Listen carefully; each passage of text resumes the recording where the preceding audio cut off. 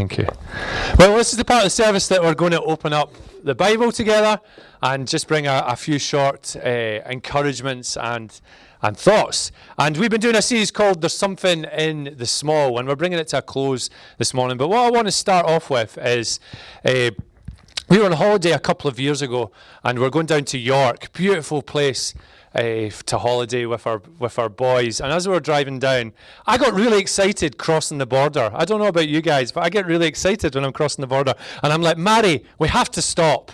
We have to stop at the border. Because I love that thing where you're kind of 1 foot in, 1 foot out, or you like one step changes everything.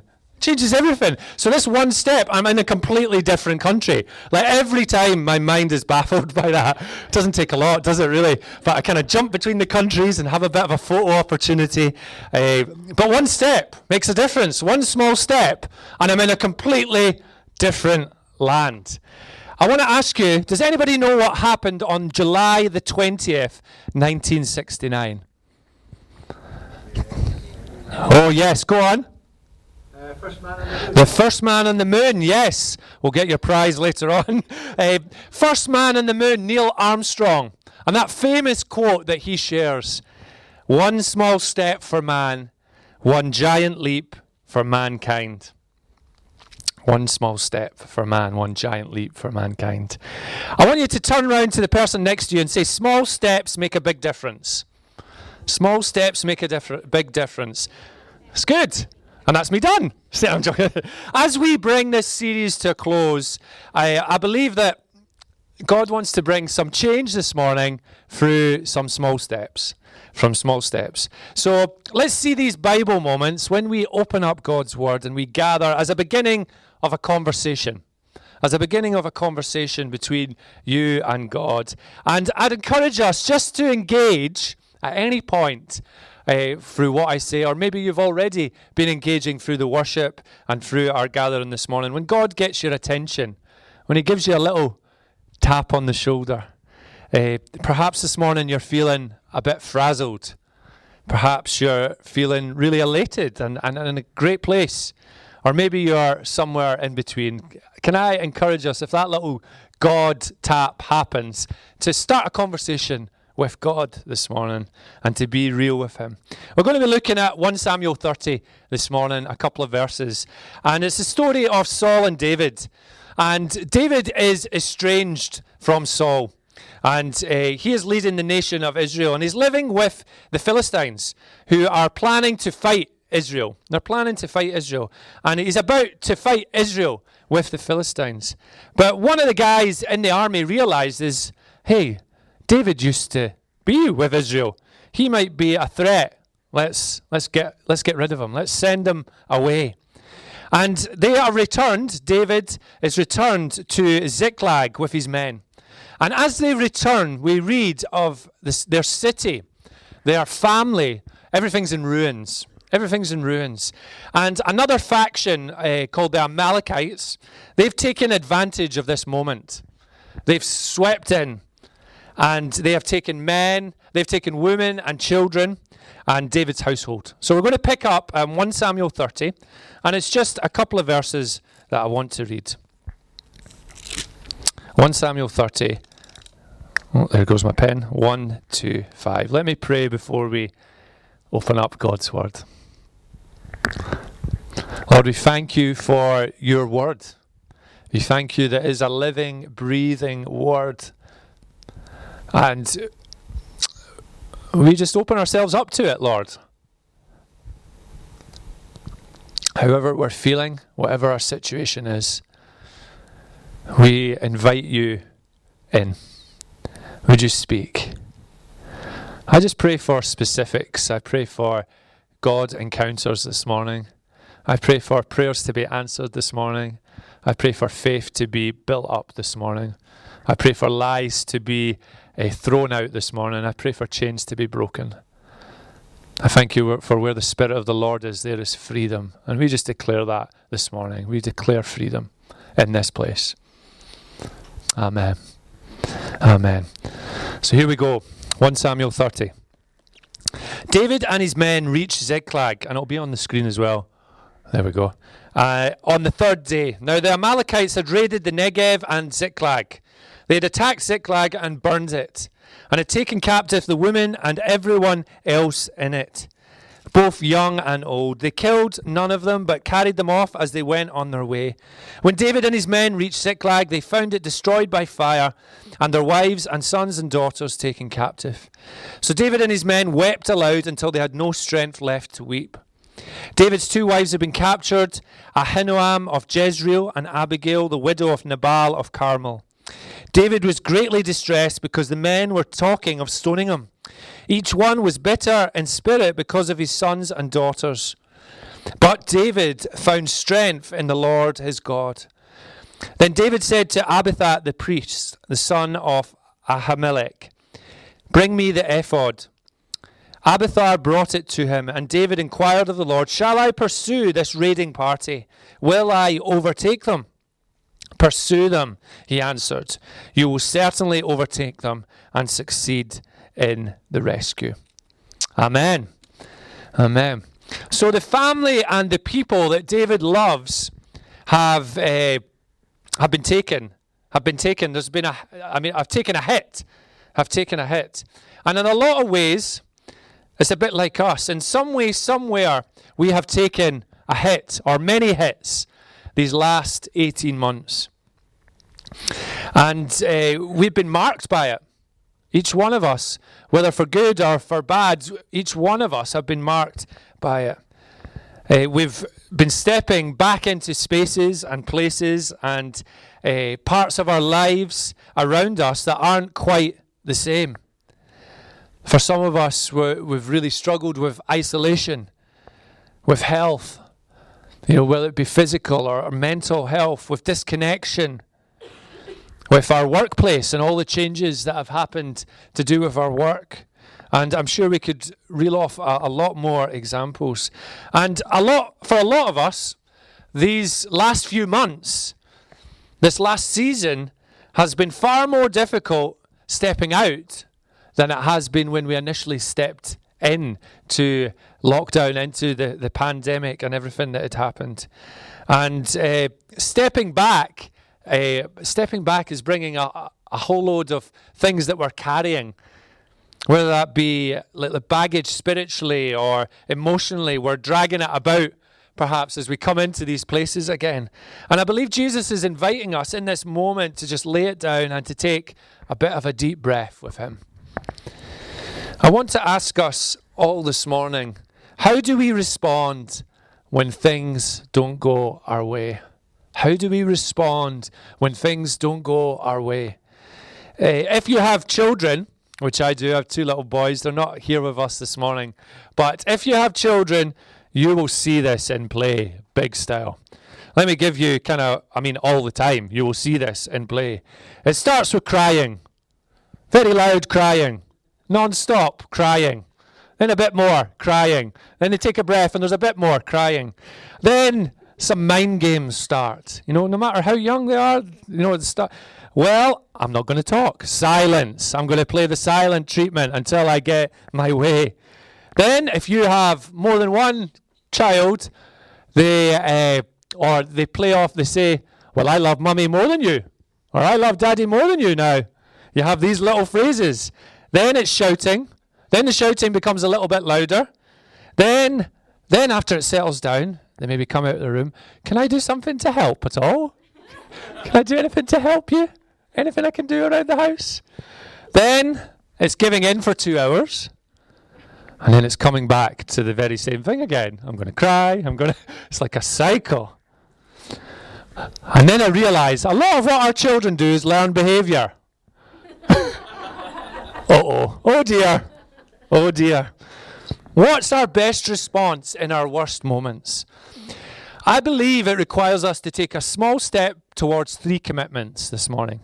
To respond with empathy, to respond from encounter, and to respond from inquiry. I got my 3's this morning. I'm feeling happy, and you'll remember that for the week ahead. And David here teaches us a lot with these few verses. So firstly, respond with empathy. We read in verse 3 of chapter 30, When David and his men reached Ziklag, they found it destroyed by fire and their wives and sons and daughters taken captive. So verse 4, so David and his men wept aloud until they had no strength left to weep. What a picture, to weep aloud. To have space to weep until our very insides are empty and all strength is gone. They are incredibly, incredibly powerful words that we read in that verse. And our best response in our worst moments will require us. There's an invitation to engage with empathy, to find a way to let it out. And for each of us here this morning, that will look different. It will take different forms. I was trying to remember a movie that I seen. I can't remember the name of the movie, but there was a scene in it with two friends. And these two friends went under a bridge. And one of the friends was hurting really bad, was frustrated and angry over something. So the other friend says to him under the bridge, just let it out. Just let it out. This is a safe space under this bridge. No one else in sight. And this friend just screams and cries. And it was incredibly moving to watch. And I believe that kind of response of letting it out is so important. And we see that here with David, to picture it. What has happened, what he's stepped into, what he's stepped back into, what he's seeing. I want to say to us, this is a safe space to let it out. This is a safe space to let it out. I once heard a quote which said, if we don't hear crying, then the church is dying. We respond to the heart prompts. And as I was writing this, because I put 2 wee stars in my notes, as I was writing it and preparing it this week, I feel that the Lord really wants to do something with this, to lose the pretense and to come honestly to him in this safe space. That he wants to break down some walls that we have built that are holding us together. Spirit of God, I just pray that you would do that you'd break down any walls that we've built, that we're trying to keep things together, where you want to break in. We see with David, destruction. He comes back into a space where destruction is there, where things have been stolen, broken, and burned. David and his men respond from the heart, and he lets it all out till there was no more. And I think there's something in that. We're part of, how many churches is there? There's 12 churches in Scotland, 12 Vineyard churches. And about 4 or 5 weeks ago, we got together as pastors for the first time since, it would have been February 2020. And we all gathered together around a table and we're sharing about the last 18 months, just how things were, how we've journeyed. And as I was chatting, something just caught me off guard. And it wasn't really anything significant, but I just began to weep. I just began to cry. And it was like a proper cry. It was like a snotty cry. It was like guttural. It was really deep. And you know what? It was good at the end. I was like, oh, Lord, I needed that. I needed that. It's like everything had been built up. That wall had been built up, and it caught me off guard. And I think that's what God wants this space to be about as well, when he speaks. When we come in our worst moments and our best moments, to be in a posture of off-guardedness, if that's even a word, I don't know. To say, here I am, Lord. David, I think, lived in that place of rawness and realness with the Lord. A response from the heart. And the Lord can take it. A small step. I wonder what that small step that he's perhaps inviting you into this morning, to engage with that. So we have respond with empathy. Then secondly, we have respond from encounter. If we read 1 Samuel 30, verse 6, we read, David was greatly distressed because the men were talking of stoning him. Each one was bitter in spirit because of his sons and daughters. But David found strength in the Lord his God. He found strength in the Lord his God. Now, I've had my fair share of rotten days. You ever had days where it's just like bleh? It's just a bleh. That's how I describe it, just a bleh day. You don't know why, but it just feels like, oh, you can't quite put your finger on it. We've all had bad days, but I've never, ever had friends wanting to stone me. I hope that for you too. If that is the case, we'll get some extra prayers of protection sorted at the end of the service. But sometimes life catches us off guard, doesn't it? Sometimes attack comes from the most surprising and surreal spaces. You can't quite believe it. You don't know how to react. You have to almost second take and go, is this real? And I love the step that David takes that we read off in the passage. After we read of these men wanting to stone him, but David found strength in the Lord. But David found strength in the Lord. Other translations say David strengthened himself. David encouraged himself in the Lord. Again, picture it. The very people that alongside him wanted to stone him. And his best response in his worst moment of attack was a step to find strength in God. And we see plenty of examples throughout God's word that we don't have a massive amount of time to go through. We see with Nehemiah being a great example when he sees the wall of Jerusalem in ruins and he knows that he is called to rebuild it. And then we have Sanballat and Tobiah coming and trying to put him off and speak lies and distraction and attack. And what's the thing that he responds with? He responds in prayer. He responds in prayer. We see it with Jesus in the wilderness, being tempted. He responds in prayer. So we have empathy and encounter. And this isn't a kind of positivity talk or a half glass full, let's rouse everyone into the week kind of moment. I want to ask us, how do we find strength in God? How do we actually find strength for the best response in the worst moments? David himself wasn't a natural at this. He needed help. He needed help. And Jonathan was important for him.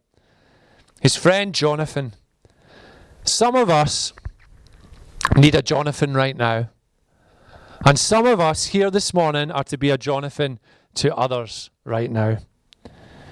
We read in 1 Samuel 23:16, Jonathan helped him find strength in the Lord, in God. Can I encourage us to join a life group if you call Inverness Vineyard your place? A group of people who will go through the highs and lows with you. Can I encourage you, if you're not part of a group, to join one? We're keeping them open for a wee while longer this term and until the mid of December. And there'll be a notice at the end of the service, and it's also on our website. And some things that help us find strength in God that we see in David's journey are found a lot in the Psalms, in the book of Psalms, where he talks to his soul. David doesn't let his emotions set the agenda. Sometimes our emotions and our minds are in turmoil. Actually, a lot of times, our emotions and minds are in turmoil. But for David, part of him that is alive to God, and this is important, is speaking over the part that is in turmoil. Part of him that is alive to God in his journey, in his life, is speaking over the part that is in turmoil. And this is really, really powerful. It's really powerful. Let me just read Psalm 43, verse 5. Psalm 43, verse 5 says this. Why, my soul, are you downcast?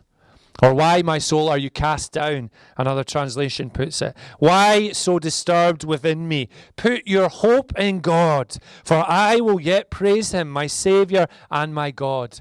If we could pop up the picture that I've got here after this slide, Elias, thank you. Ever seen that when you're driving past a field? That is a cast sheep. Now, Mary tells me if it's left like that, it'll die. It can't get back round itself. It's a cast sheep. And this is significant. It's a significant picture of where we find ourselves, cast down. That's where it comes from this moment with sheep. Emotions on their back, flailing, churned up. And left like that, there's not much hope. And then we read in Psalm 116, verse 7 to 8. Return to your rest, my soul, for the Lord has been good to you. For you, Lord, have delivered me from death, my eyes from tears, my feet from stumbling, that I may walk before the Lord in the land of the living. You might remember the beginning of that psalm if you use the Lectio 365 app. At night time, each night they have a devotional, and it's the most amazing voice that says that. It's like, return to your rest. And I'm like falling asleep already. Return to your rest, my soul, for the Lord has been good to you. For a sheep to rest, it needs the shepherd. Everything to be right. No predators, no pangs of hunger. To rest in the presence of the shepherd. And so do we need that. To rest in the presence of our shepherd. What a reassurance that a place in his presence is away from the predators. And it's never about noise when we come into his presence. When we leave here, we will be inundated with noise. Emails, people, problems, things needing done, expectations. The world is a noisy place. And our Father brings us an invitation to be present with him. We see with David, he honors God with worship. It's honest. He's in dialogue with God. Strength is not something we get from God. It's a fruit of the life in God.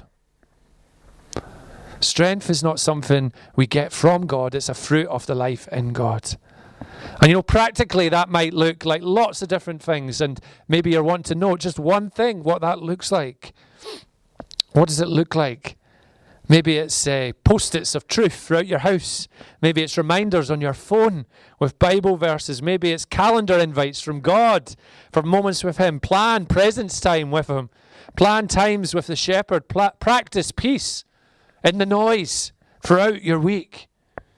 I wonder where that is for each one of us this morning as we step out into a new week. So we have empathy, encounter, and then finally we have inquiry. If we read verse 7 and verse 8 of the passage. Then David said to Abiathar the priest, the son of that guy, I can't say it, Ahimelech, there we go, bring me the ephod. Abiathar brought it to him, and David inquired of the Lord, shall I pursue this raiding party? Will I overtake them? Pursue them, he answered. You will certainly overtake them and succeed in the rescue. Sometimes our best response in our worst moments is to pray, is to just pray. Not just pray, is to pray.